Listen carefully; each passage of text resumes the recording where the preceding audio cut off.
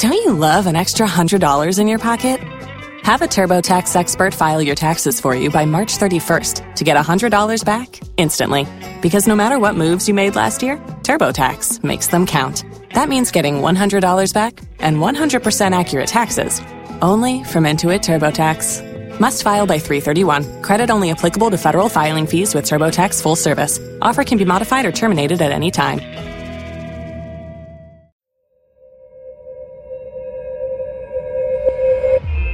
You're listening to a Roddenberry podcast.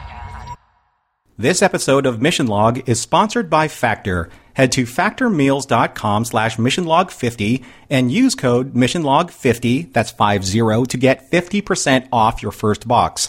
That's code missionlog50 at factormeals.com/missionlog50 to get 50% off your first box. Mission Log, a Roddenberry Star Trek podcast, episode 499, Displaced.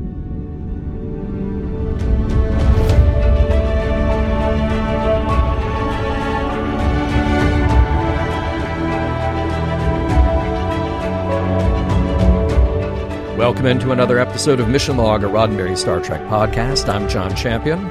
And I'm Norman Lau. Each week on Mission Log, we explore an episode of Star Trek, picking it apart for morals, meanings, and messages, and then asking ourselves if the whole thing stands the test of time. This week, Displaced, the one where the crew of Voyager is moved from their current location to a different one. You might even say that they've been displaced. That's the most convenient title ever. It really is. I love it when they can do that in one word. I'll be back with trivia in a moment, but first, Norman wants to tell all of you how to reach us. Mission Log is a conversation about Star Trek. Drop us a line at missionlog@roddenberry.com and join us on Twitter and Facebook at MissionLogPod.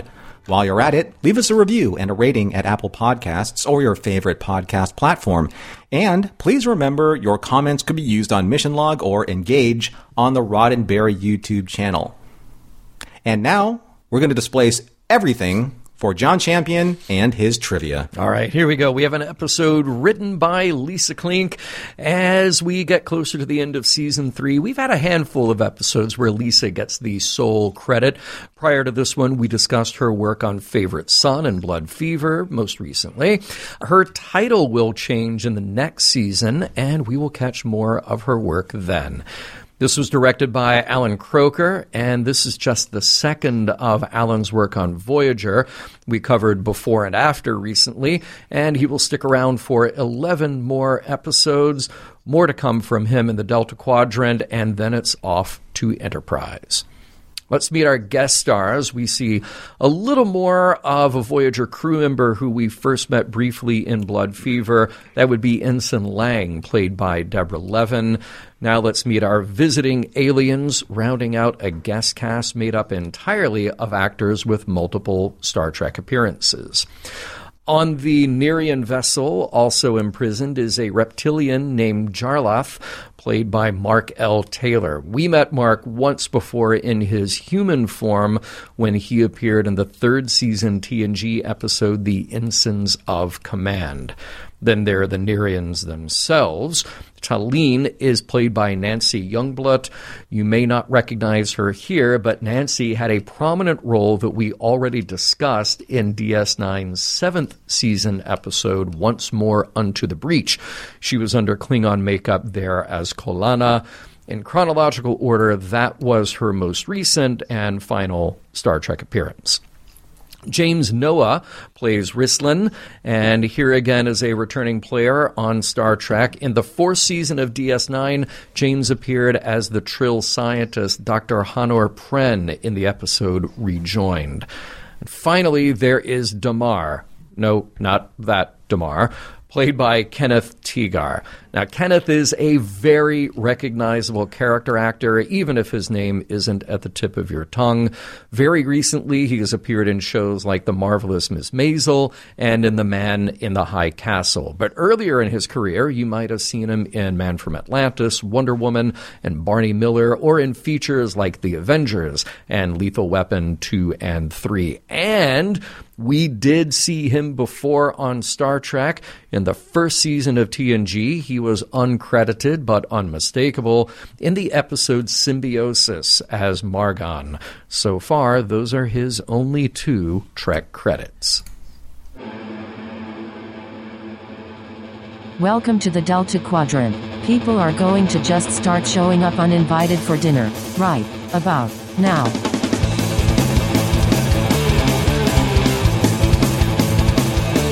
Prologue. Tom and B'Elanna have been working out with a Klingon martial arts program on the holodeck.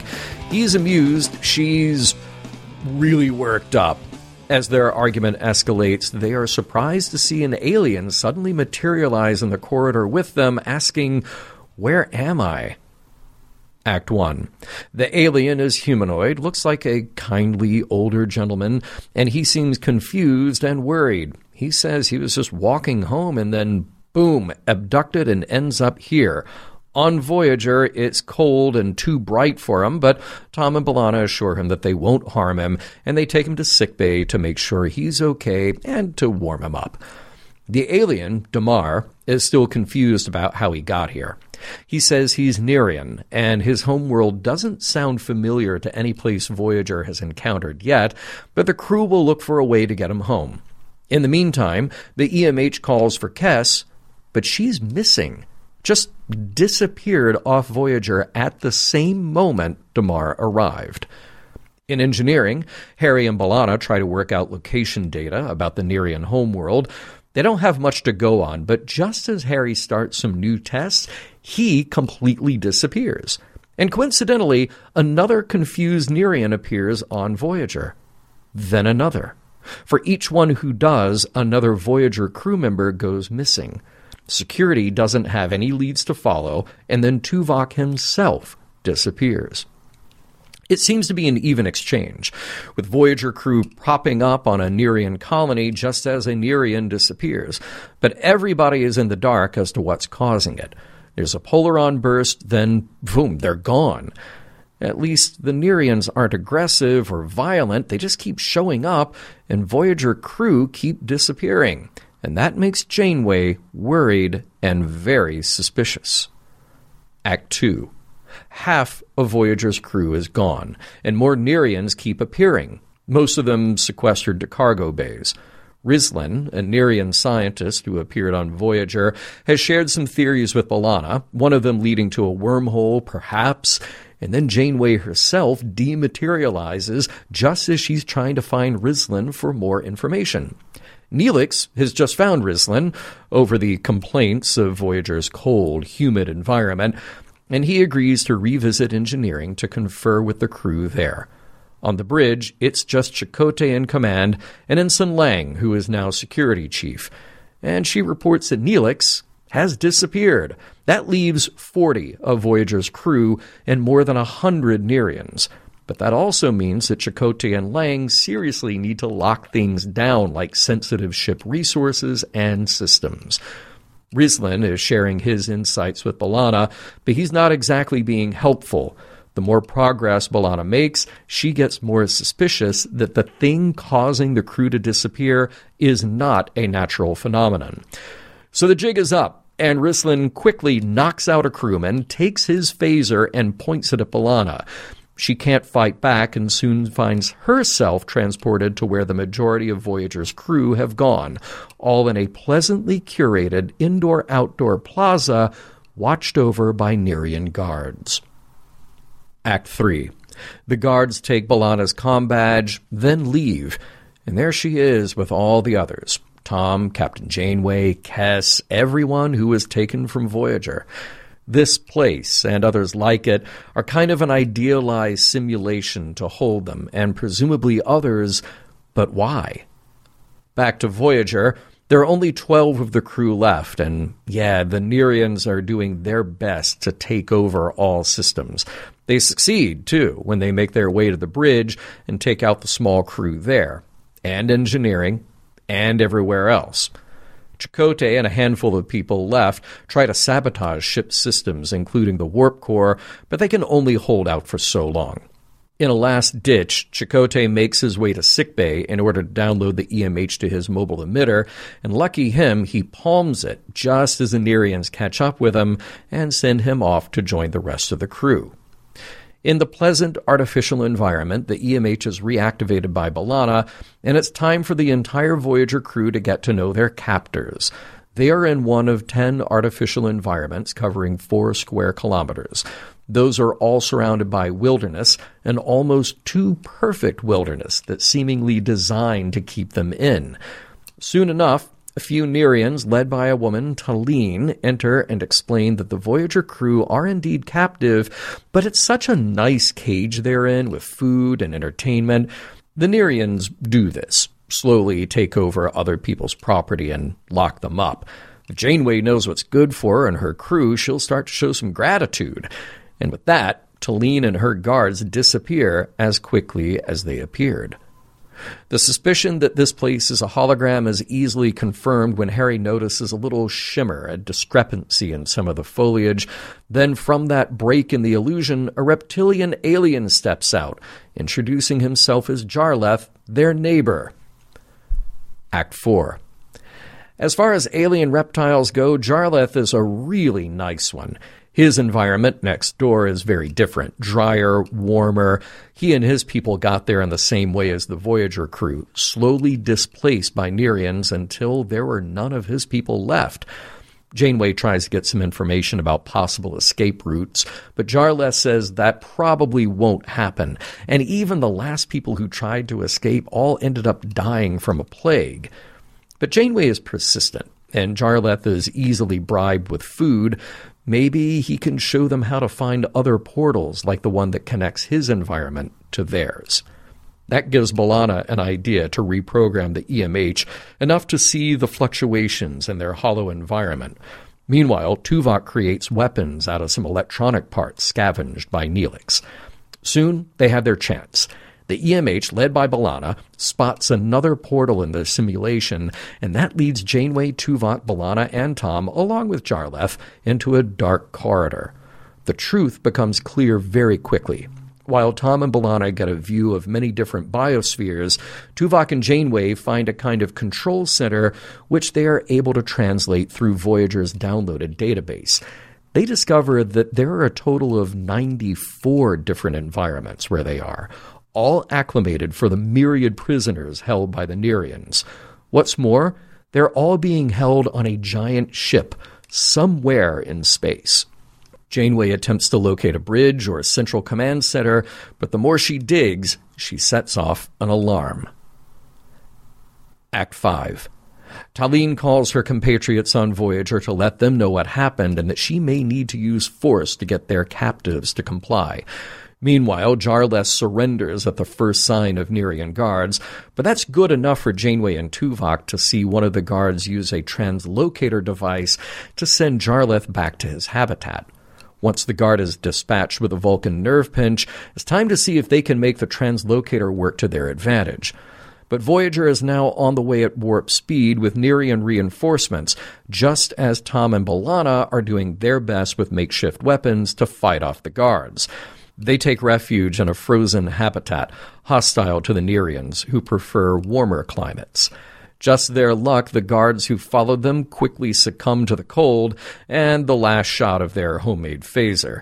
Janeway and Tuvok figure out how the translocator works in time to detect Tom and B'Elanna and rescue them from an icy death by teleporting them back to the Federation habitat. But Voyager is on its way, full of angry Nerians, and they are in for a surprise when Janeway starts transporting them to that same frozen habitat.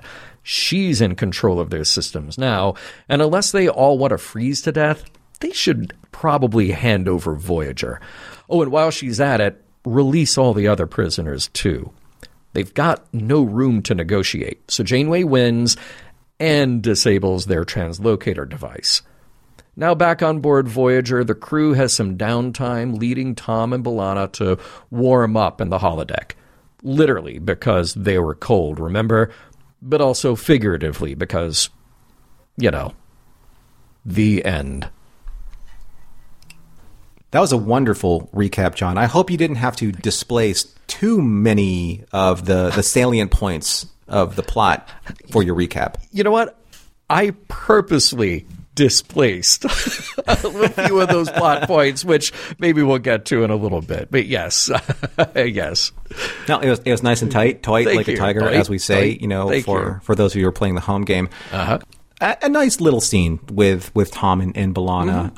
Correct me if I'm wrong, but I'm going to pull some trivia here out of my brain. Sure. I do remember when in Deep Space Nine, when Jadzia was doing some batleth training with Worf, she manufactured her batleth to a very specific height, weight, dimension in the holodeck. Yeah. So for somebody like B'Elanna, who doesn't embrace Klingon culture, why would she have a batleth? And why wouldn't she create one in the holodeck to her specifications? Right. Because then you have to assume that she carried that thing with her as a Maquis. It's just always on her. Yeah. But yeah, I think you're right. I think Jadzia created one in the holodeck. And I think even in other Klingon simulations that we've seen, like sometimes Worf has had his, but then also used created weapons in the environment. So yeah, good question. Yeah, good just question. a question. I do love the workout clothes, though, at the beginning. I know that they're not... None of the workout clothes have been really Federation standard. So yeah. I like it when I see like new uniforms. They're cut well. They fit well. I'm kind of thinking about cosplay ideas. I dig these. Oh, see, I'm just waiting for the day that on one of the modern or, Berman era Trek shows that we see like the TOS workout gear where it was just like the red tights. Right. That's it. Maybe one day. So be careful, folks, when you're maybe say in a convention and you see John wearing red tights. Watch out for the backwards fall. Right. Exactly. Right. He's performing the part. Yes. So Tom and B'Elanna are, I would say they're almost unnervingly calm when they just see an alien appear out of nowhere. I mean, you would think there would be security involved.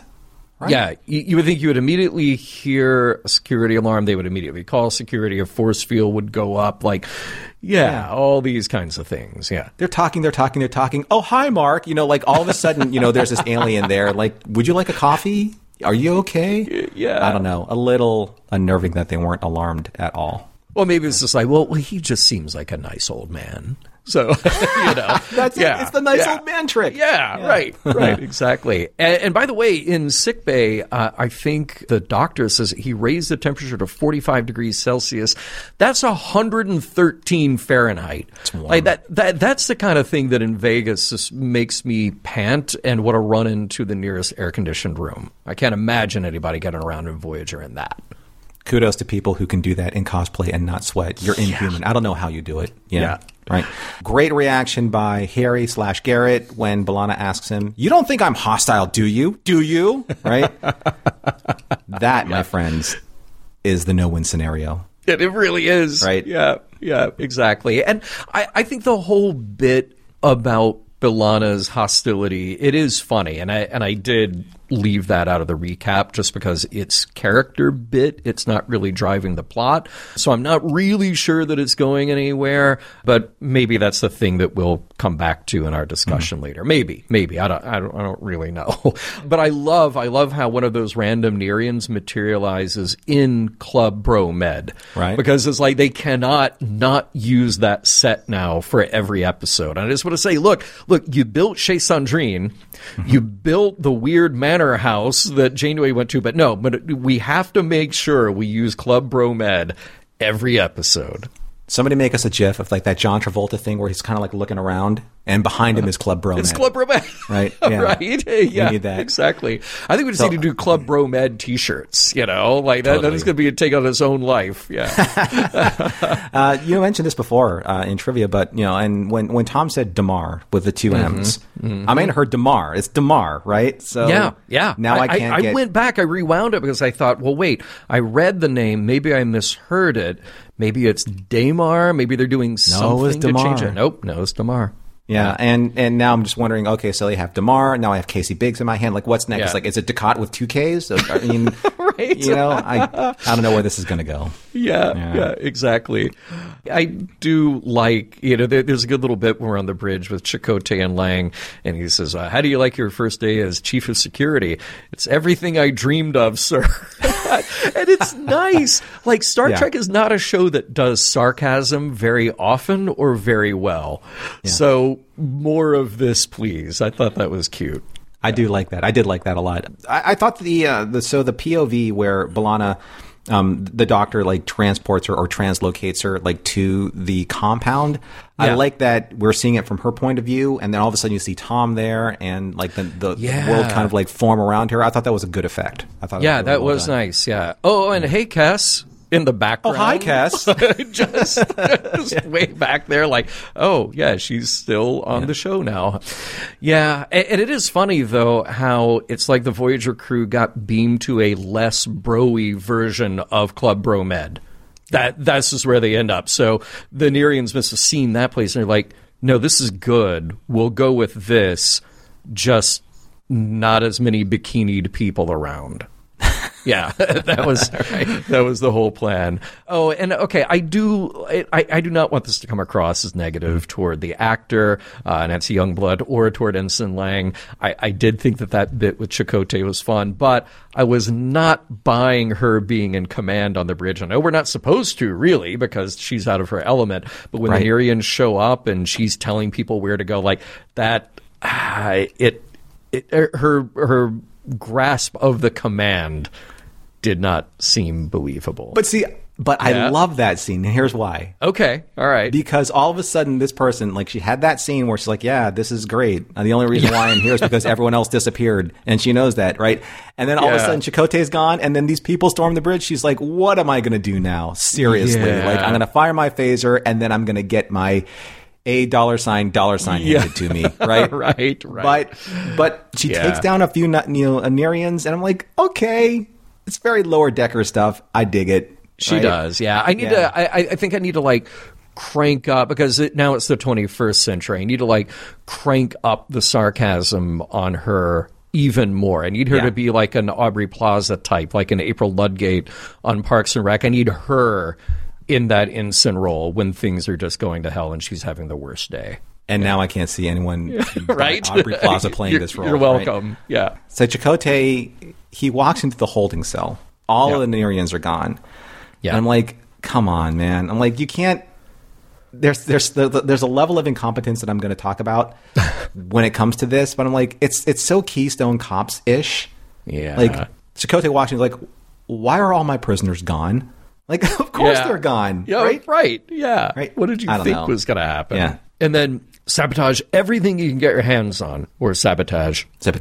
Yeah, sabotage everything you get your hands on, says Chakotay. So I want all the shots of any other crew members around doing stuff. Like, what were they doing? They're just in Neelix's kitchen, like, kicking over cookware and, like, throwing pillows into the corridors out of their quarters. Like, I wanted all of that stuff, too.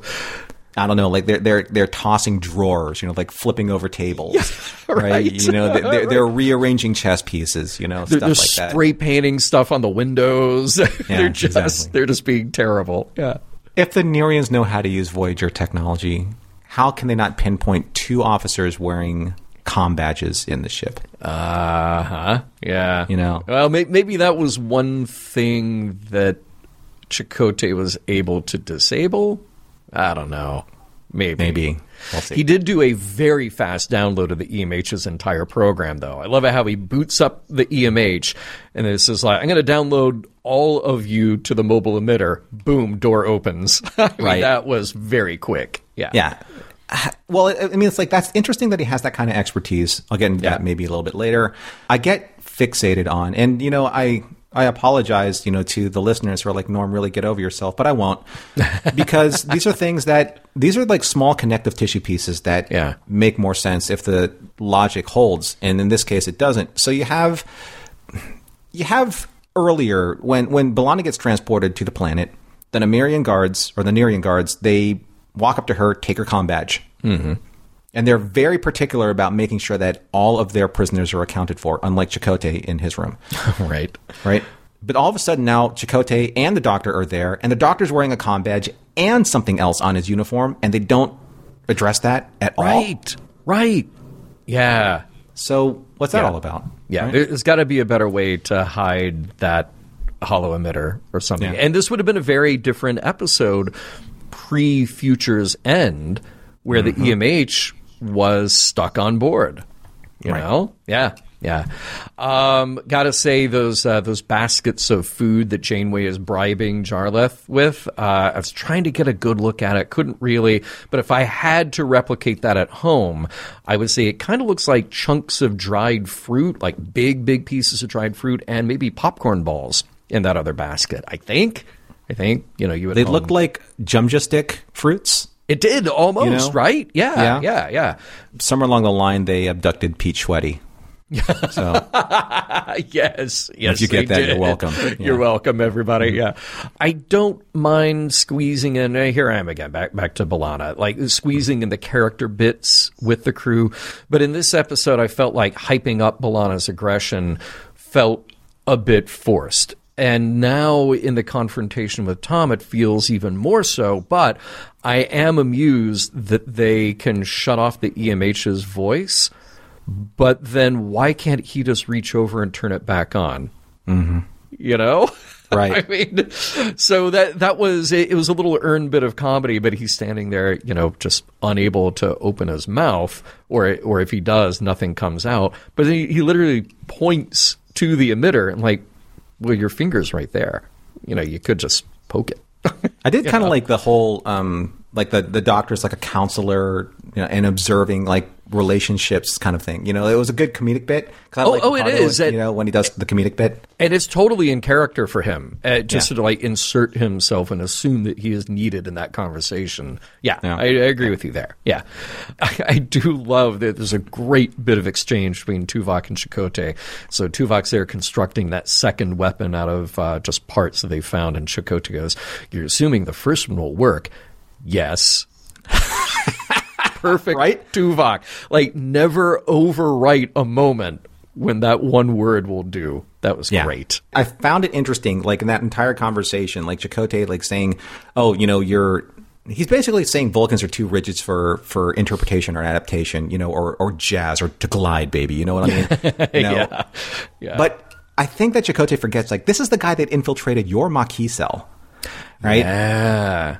And he probably knew these tactics. He probably knows how to think on the fly. He probably knows how to make weapons out of junk, because that's what the Maquis did. You did too, Chakotay. So kind of like, slow your roll there, right? Yeah, exactly. I did like the reference to the Rite of Taloth. I don't think we've heard that phrase before, but Tuvok surviving in the Vulcan wilderness for 4 months. It made me think of little Spock in Yesteryear. Oh yeah, right, being out there. Yeah, kind of a good moment.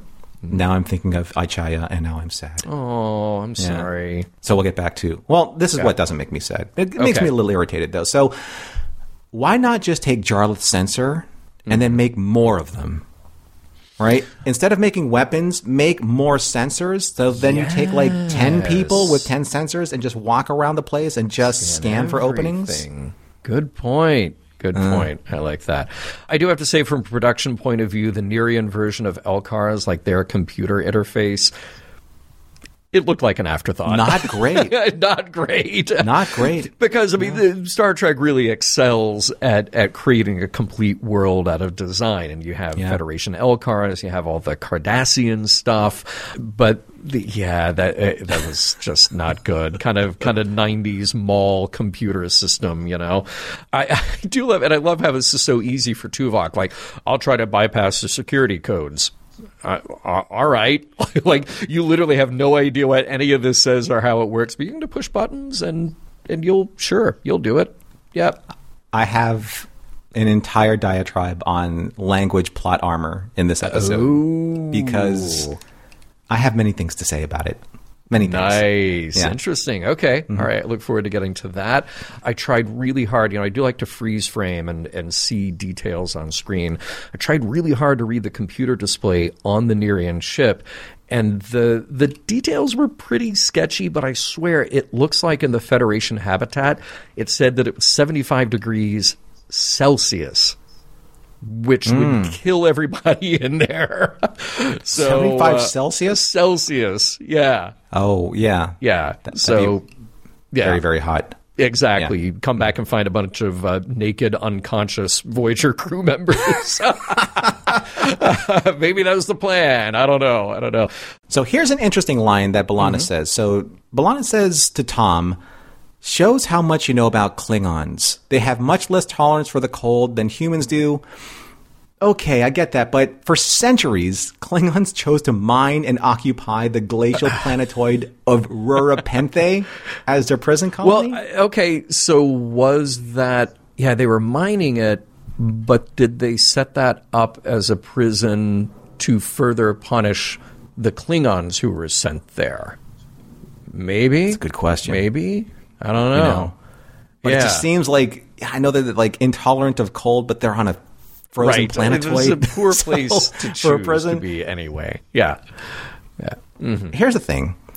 If you're off duty and choose to go to a tropical resort environment on your off time, why do you stay in uniform? We know he's got a Hawaiian shirt. We know they both do. Right. Yeah. Yeah. Gotta say, as we're racing toward the end here, when Tom and B'Elanna are in that frozen habitat and they overpower the two guards who are after them, Tom, B'Elanna, I'm only going to say this once. Listen to me. If you didn't learn this at the academy, take the weapons of your captors once they are incapacitated. Yes. You just do that. Yeah. Yeah. I saw that. They're freezing to death. They said, we have one shot. Even B'Elanna readjusted Tom's phaser and said, you got one shot left. Then they were able to take out one. The other one succumbed. Yeah. They both have weapons. Get them. Just take them. But you know who does not need lessons in what to do and how to be a badass? And that is Janeway. Because she gets her moment in the penultimate scene of this show and just saying yeah, look, I've disabled your system. We could negotiate, or you guys could just die here. And that is Pete Janeway. It seems likely that these people are also inviting themselves over for dessert and drinks afterward. Hope you stocked up.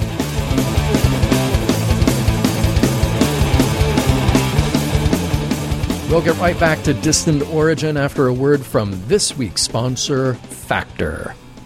John, it's summer. Yes, it is. And the one thing that we love during summertime is doing some, say, outdoor cooking. Yeah, I love that. We love outdoor cooking. And you all out there might be looking for wholesome, convenient meals for, your sunny, active days. Well, Factor, America's #1 ready-to-eat meal kit, can help you fuel up fast with flavorful and nutritious ready-to-eat meals delivered straight to your door. You'll save time, you'll eat well, and you'll stay on track reaching your fitness goals.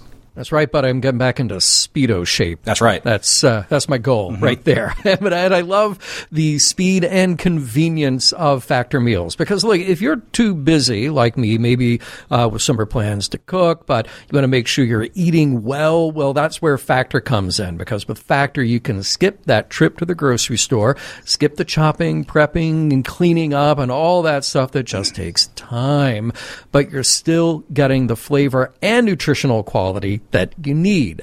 Factor's fresh, never frozen meals are ready in just 2 minutes. That's it. 2 minutes. You're done. So all you have to do is heat and enjoy, then get back outside, soak up that warm weather. Now, if you are looking for calorie-conscious options this summer, again, look at me trying to get back into Speedo shape. Try delicious, dietitian-approved, calorie-smart meals with around or maybe less than 550 calories per serving. That's pretty impressive for those meals to be that good and be that calorie smart. I love it. Yeah, if you need that extra boost to support your wellness goals this summer, try Protein Plus meals with 30 grams of protein or more per serving. You can also elevate your fine dining at home with their upscale, I know, right? Surf and turf meal options like roasted garlic, filet mignon, and shrimp. And Cajun spiced shrimp and salmon. That sounds nice.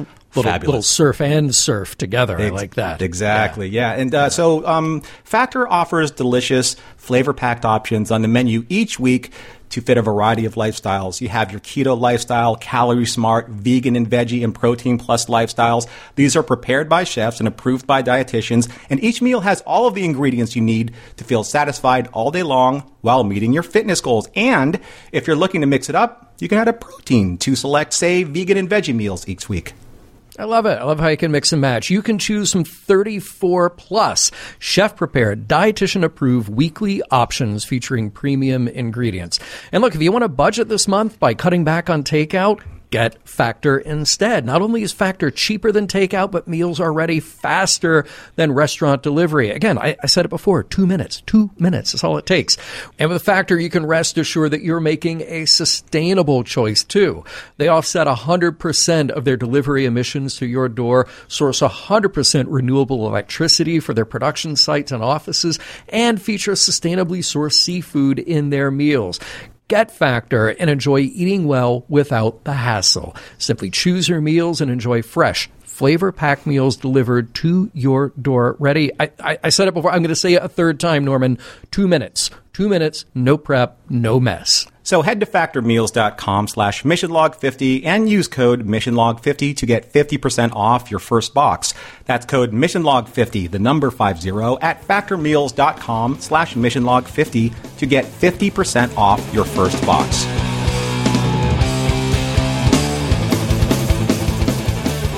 I have to admit, the Nerians, pretty clever. This is a good ruse, don't you think? So you beam in, you just show up in a place, and you act like you have no idea what's going on. you act totally helpless. Like picture it's 1961, and you're a spy, you're a Western spy, and you somehow you just get into like East Berlin, and you just like, wow, how'd I get here? Just play dumb, and it'll work. Or you know what it's more like? It was like in Die Hard.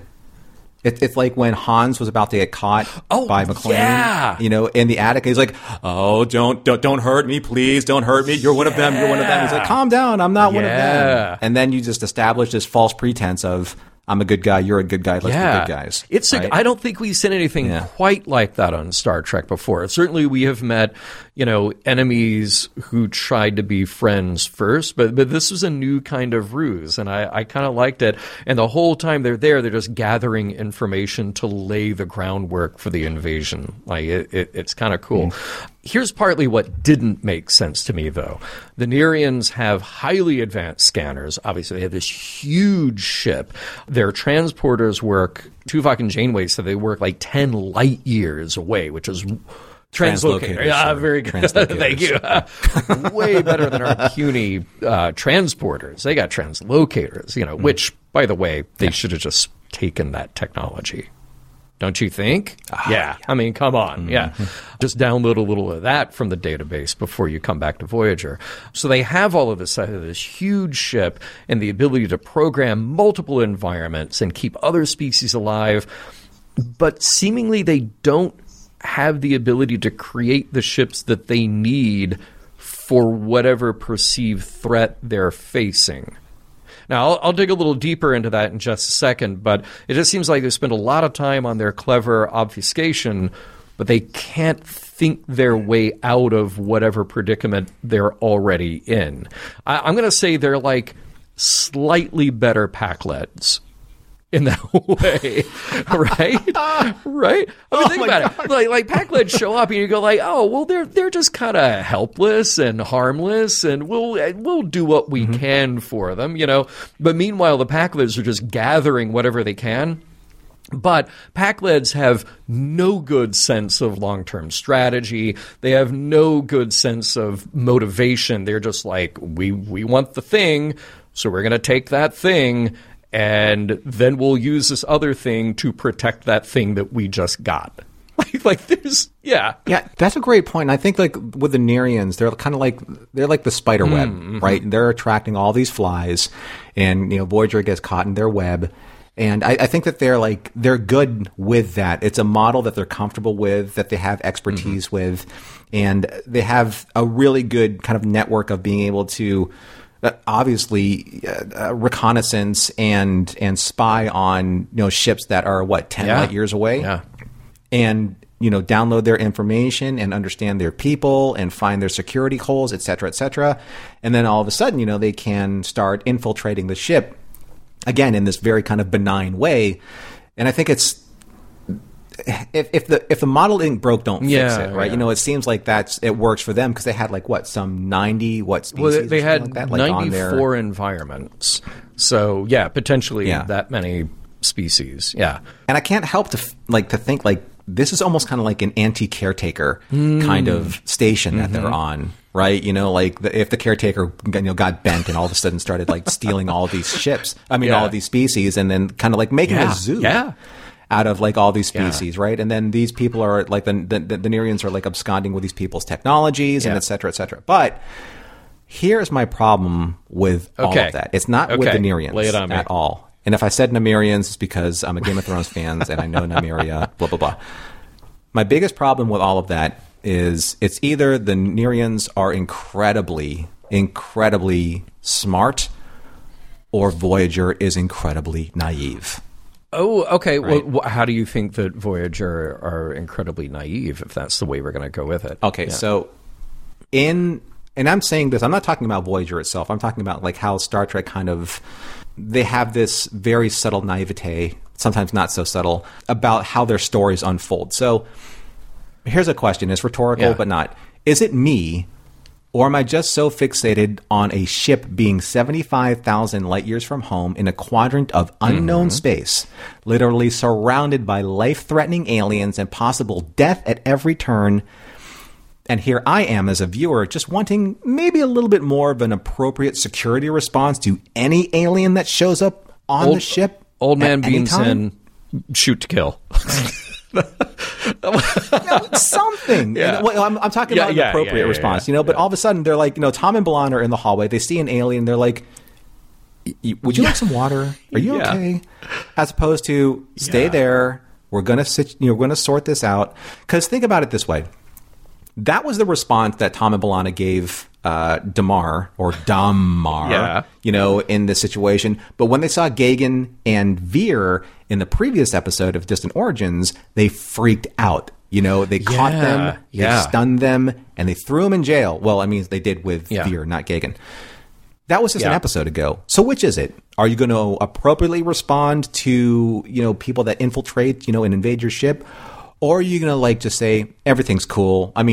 We're disappearing, but they're appearing, but we're just going to stick them in a holding cell. We might even let them walk the ship. Who knows? Right.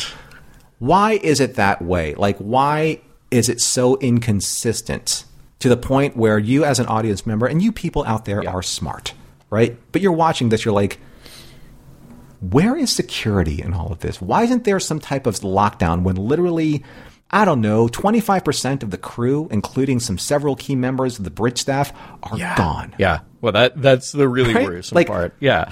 But literally, you should have force fields up everywhere all the time now, if that's happening. And then when the captain disappears, why isn't that ship just shut the F down? Because it's the captain. You're like, well, we don't know where she went. There's got to be a key to the warp core that somebody can just take out and swallow, or right? And that should be Chakotay. Yeah. That was cool though. I did like that they shut down the warp core at a certain point, but then of course the Nerians got it back up and running as they raced back to their prison ship. Yeah, but that's what I mean though. Where is the threshold of when things have gone beyond the point of, or past the point of no return? Yeah. Right? To the point where Chakotay walks into a holding cell of hundreds of Nerians. They're like, where did they all go? What happened? How did I lose control of literally more people than it's my instant own people? red alert, instant force fields, done. Yeah. Yeah. Right? Yeah. Good point. So that's where I it kind of grates me where I'm like, why does Star Trek always, not always, that's not fair to say, but why, at least in Voyager, do they position our leadership to a point where it's almost inconceivable that they're that naive? Yeah. Maybe, just to give them the benefit of the doubt here, let's think through maybe part of the situation here. We've seen episodes of, say, Next Gen, where Picard has no hesitance to risk the Enterprise, to blow it up. Janeway's done that too, of course, But maybe the stakes get played differently here because there's only 148 of them, and they are so far away from Earth that it's like, well, if we're too risky even in our ability to fight back, does that mean that then we have an easier time of losing the ship to somebody or not succeeding in our ultimate mission, which is to get home?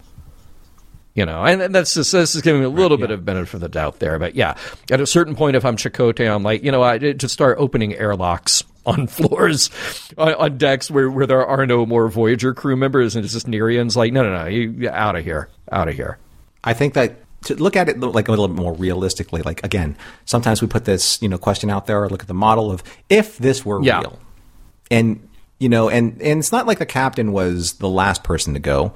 Chakotay was the last person to go, and lucky for Voyager, because he seems to be the only person that could put countermeasures against the Nerians on the ship. But once the captain is abducted, it doesn't matter if it was the Nerians, it doesn't matter if it was some other cause, but the captain's been abducted. That ship is now vulnerable and needs to be secured. Yeah, 100%. Why doesn't that happen time and again on this show? That drives me banana sandwich. Very true. All right. I want to look at the Nerians from a slightly different angle here, because I compared them to Pakleds. Yes, I did. But now I want to do this. Now I want to look at them the way we look at the Kazon. Remember them from way, way, way back when? Beginning of the season. John, are you going back to basics? Oh, literally? Man. Well done. Thank you. Well done. You're welcome. Yes, everyone applaud. All right. So think of it this way. The Kazon were obsessed with gaining and then protecting territory. Like that's the whole thing. And they've created this system that propagates their own problem in that way, because once they have territory, they have to protect it. And once that area is protected, well, then they're going after another territory that a less protective Kazon has, and they're never able to kind of negotiate and collaborate in a really constructive way. So that is a problem of their own making. So let's look at the Nerians then. Something really dark and disturbing about the fact that we know so little about their motivation. So, in other words, the way that they said it in there, your vessel will be used to defend Nerian acquisitions. That is so perfectly but frustratingly logical. They acquire things, then they need to acquire more things to defend the acquisition. That's it. That's all we have out of them, right, about their motivation. It's very Ferengi. It is, but this is a vicious cycle that they have created for themselves, and nobody seems to have been able, in whatever history of the Nerians that we have, whatever taste that we get here, nobody has been able to step outside of their own system for long enough to size it up and see if that's necessary. Like, how much more acquisition do you need to do to protect the acquisitions you already have? Like, at what point have you already acquired enough things that are satisfactory to have and also are already protective of the things that you have? So I don't think that this was an intended message of the story, but it really had me thinking about how we justify things like spending for military interests. Think we spend huge amounts of money continuing to build weapons to defend against threats, some of them real, some of them perceived, and then we keep justifying year after year the need to build more, because now that we have some, those enemies have also built more to protect against our threat. And he rinse, repeat, and never, ever be the first one to flinch and break that cycle. Like that is the real problem there. Now, the purpose of this story is just to get the hell out. Like that's what the Voyager crew needs to do, just get out of there and disable them long enough to get a head start. Part of me wants to see a version of this where Janeway gets to give a Kirk speech to, first of all, size these people up tell them what is wrong with their system, and then get out of there after stealing their translocator technology. That's a great point. And I think that one of the scenes that we were missing, and I'm sure it would have been really, expensive budget-wise, is to see what the Nerians acquired. Like, where are their stores? Did they acquire? I mean, I'm sure they acquired a significant amount of technology. Perhaps even kind of like the zoo that they've created was maybe built on stolen technology from other races. Maybe that's just their culture. They started acquiring, disseminating, understanding, learning, replicating, and then all of a sudden building upon this technology that they have a rudimentary understanding of. So all of a sudden you have this zoo, and you're creating all of these different, cages. Hey, look at that, Star Trek. All these cages to study all these different species in order to understand the technology that the Nerians have appropriated. It'll happen. It's such a stumbling block for me. Yeah. So that's something that would have been really interesting, or at least it would have been interesting for the leadership to talk about. We don't know any better. And it would have been interesting if Janeway kind of like on Eminar, to say we're going to break this cycle where you can no longer appropriate these things because you yourself as a society are stagnant. You have to grow.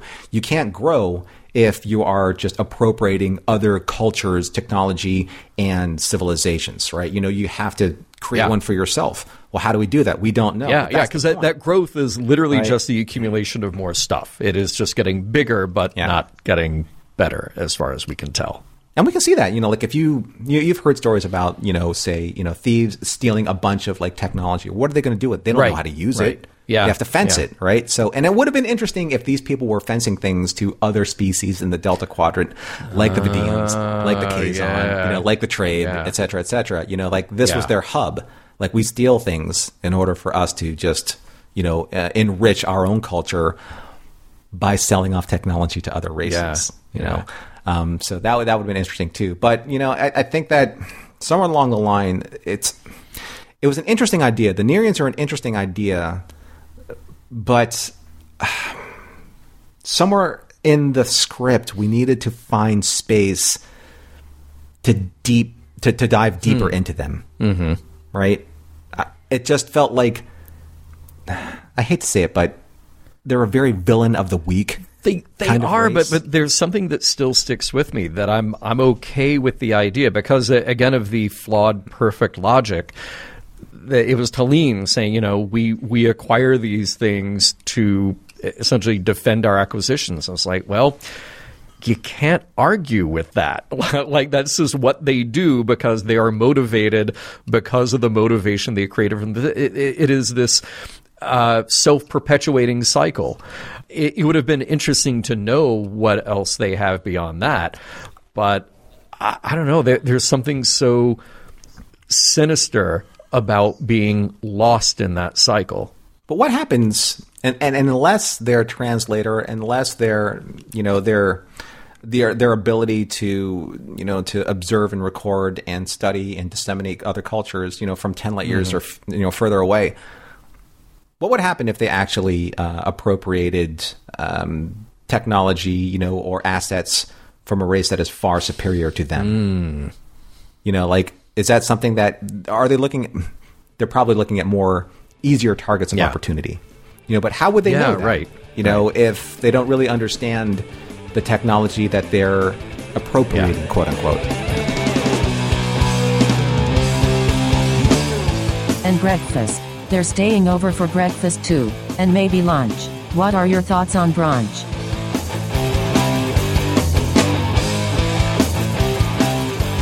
So here we are at the end of Displaced, and one of the things I think that we have done well, John, is we've displaced some of the discussion for now. So we can talk about what we do in Mission Log. We talk about does the episode first stand the test of time? Does it hold up? And then, does it have any morals or meanings or messages that we've been able to mine in the episode? So look, we had discussion in Dat Place. Now we're going to have discussion in Displace about. Hey, Dat Place, Displace. Exactly, How you doing? Bada bing, bada boom. Right.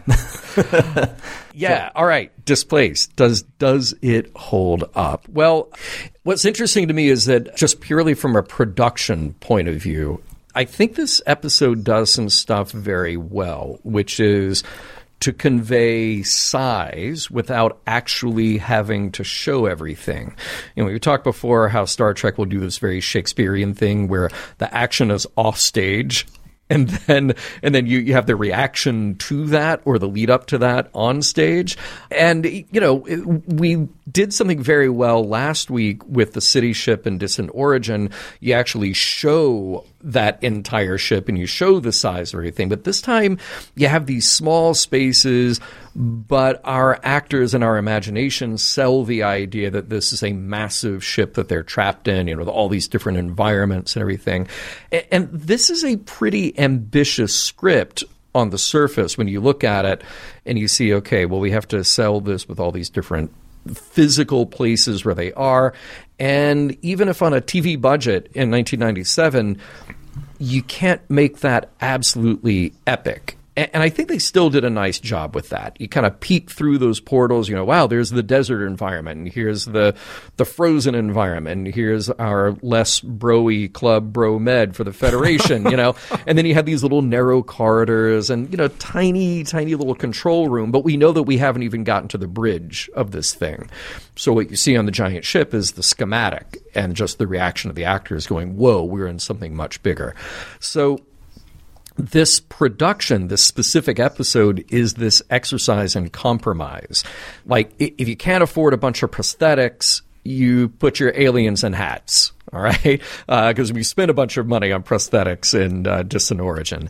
And you can spend some money on different environmental set pieces, but then you won't have the fancy exterior shots of a brand new ship that is, many times larger than Voyager.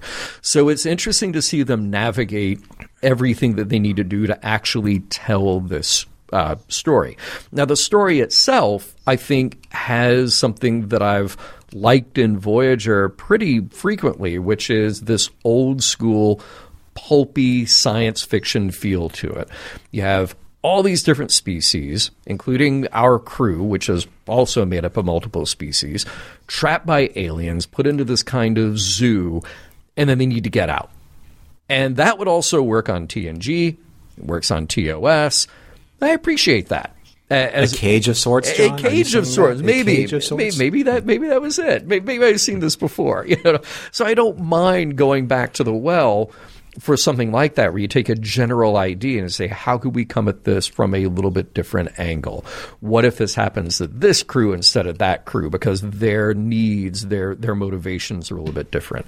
Now, at the end of the day, it's really not the most consequential story.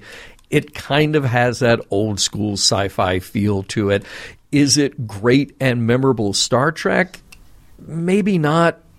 But I also kind of like an ending with a heroic shot of Janeway with her finger on the button, one-upping her captors. So there's something very satisfying about that. I can't give this episode a pass to say, wow, this will live up there with episodes like Distant Origin or Unity that just make me think this is a show firing on all cylinders. But I do think it's a show that works very well with the limitations that it has. So this is a marginal, this is maybe one of those 50%. Does it hold up? Does it not hold up? Might depend on the day of the week you catch me. How about you? Yeah, I love how you phrase that, because I think that's where I am with this. Maybe if I saw it in a different light or a different time or a different setting. But this episode is just frustrating for me. Because I'm trying to figure out what story it's trying to tell, and I can't. And I think I'm trying to find more consistency in Voyager episode to episode, and that I think is probably one of the more frustrating points right now, because I think my biggest issue is this: Voyager episodes up until now, they just have this weird way of kind of conveying this blanket trust that Janeway and Chakotay and the leadership crew have towards the alien of the week, right? Because being in the Delta Quadrant, I think that we understand it's dangerous. Mm-hmm. And she being Janeway, has been proven time and again that her instincts, her optimism, her Starfleet way have been proven wrong. Mm-hmm. And I want her to learn and grow from that. And how many allies has he actually secured in these 3 years of trying to get home? Now, I know that people are out... No, certainly not the trade. And I know people out there are saying, like, well, the Starfleet way is to try. I understand that completely. It is easier to do that, though, in the Alpha Quadrant, and even in some cases, the Gamma Quadrant, where there is a Starfleet presence, where there are Starfleet resources and Starfleet diplomacy. But this is the Delta Quadrant. And as far as my experience has been with this series, Janeway has been wrong on many occasions and has lost crew people on many occasions, and this is no exception, because you have an episode where literally not only her, but many officers, her senior officers and crewmen, were being absconded or stolen by these Nerians, and because they trusted them. At the start. Yeah. They didn't put security protocols in place where, like, wait, hey, you know what? 3 or 4 of our crew members have been, I don't know, they disappeared. Well, we don't know if it's the Nerians that have caused this. We don't know if it's another power that have caused this. But hey, you know what? We should probably be really, like, locked down and secure about how we move forward, as opposed to, let's just see how many people disappear in the next few minutes, right? Because that's, a good way of going about things. So, I mean, the Delta Quadrant's dangerous, right? You have to learn this. We've learned this as the audience. Why isn't our crew learning this? Right. So, and it's getting a little old. I mean, it's kind of like, it's getting past that point of just hand wave it. You'll learn the moral meaning or message. You'll learn that they've learned and no one's really been hurt. And sure, we've lost a shuttle or we've lost 1 or 2 extraneous cast members. No big deal, no harm, no foul. But that gets old. Yeah. You want them to learn. You want them to be defensive about where they are. You don't want them to lose the Starfleet optimism. You don't want them to lose their way. But at the same time, though, they have to be realistic in order for us to buy into the fact that this is a real situation. If not, then it's just pablum. Yeah. Right? It's just a way of saying, hey, here's the optimistic tale of the story. And if you don't like it, well, too bad, because it's still optimistic. No, it's not. Right. It's not. Right. So I just want a little bit more gravitas. I want a little bit more grit. I want a little bit more realism. I want a little bit more, hey, you know what? In the previous episode, they were really secure about their issues with alien invaders, with the Voth. And in this episode, they could have cared less until it got to a point where somebody had to care. And by that point, it was too late. But they got out of it anyway, so hey, what do I know? Yeah. All right. So that's kind of like where I am with that. Okay. All right. Well, by the way, not to kind of like, not to pimp our own Patreon, but it's our show. We can do that. I also have a huge diatribe of plot armor when it comes to language and language barriers and the issue with language in Voyager and in Star Trek. So if you want to hear that, please subscribe to our Patreon. Do that. Because it's on the uncut version of our video. There you go. Perfectly said. Perfect. Well, look, morals, meanings, messages. I think we're both saying maybe this episode is a little light in that area. And I'm trying to go through point by point and figure out, is there something to really learn, something that is a you see Timmy moment? Haven't used that phrase in a while.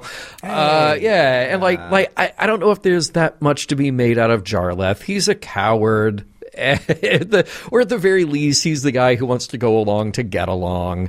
I don't know that there's much to be made out of the gilded cage is still a cage, because we learned that from what was the episode about the cage? The Cage. The Cage. I've heard about that. Yes, that's the one. About a cage. About a cage, yeah.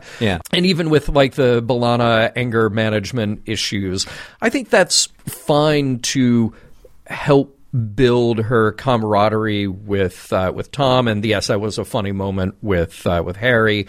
But is there a really deep insight there? Not necessarily. I think it's just kind of fun character stuff to build around them. But maybe it's all right to not have a huge moral meaning or message here. I mean, Voyager gets hijacked. Our crew needs to escape their confines. Let the action ensue. And if you want to dig a little deeper, go back to the last segment. here are my notes. The Nerians could stop this vicious cycle if they just stopped this vicious cycle. Like that is an option for them. But as we very much understand as humans who are trapped in all kinds of unfortunate systems, we don't always have the foresight or the power to do that. Is that really what this episode is about? Don't necessarily think so, but I think that's one of the tragic problems of the Nerians. What about you, Norman? Well, I mean, I agree, and you kind of you made a very specific point of, does it have to be a moral meaning or message episode? Not every single episode is going to have one. Yeah. I didn't find anything really profound from this episode. I think it's kind of like the standard run of the mill, paint by numbers, Die Hard kind of episode. Trade in air ducts for environmental control corridors. You trade Nakatomi Plaza for Voyager. Yes, right. Yes. I do like that Janeway has this. This kind of like this standoff moment where she said, to the Nerian leaders, or to Damara and the Doctor, you either give up and stop doing this, or we'll treat you to the same kind of treatment that you've treated other peoples that you've captured. So okay, that's standard run of the mill kind of moral meaning, message, consequence, but it doesn't mean that it's original. It doesn't mean that it's as meaningful. A critique that I guess I would have to levy against this episode is that I've seen other series and or movies or stories that have done this episode and have done it better. I mean, it's pretty obvious, like what you're seeing in this episode. It's pretty paint by numbers, but for me, nothing really special. Fair. Mission Log is produced by Roddenberry Entertainment. If you'd like to support us directly, you can do so at patreon.com/missionlog for early access to shows and the Mission Log Discord. Our website is missionlogpodcast.com, and for more Star Trek news and discussion, visit trekmovie.com. On the next Mission Log, worst case scenario.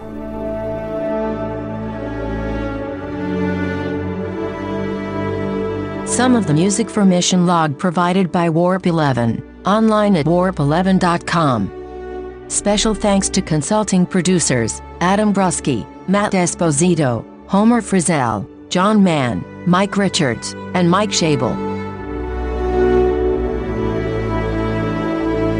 And just like that, they're already gone. It's just as well. I compute a high probability that they were lousy tippers too.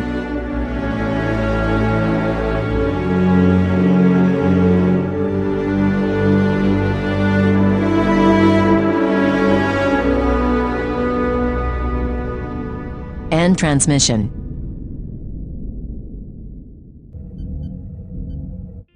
This is a Roddenberry podcast. For more great podcasts, visit podcast.roddenberry.com.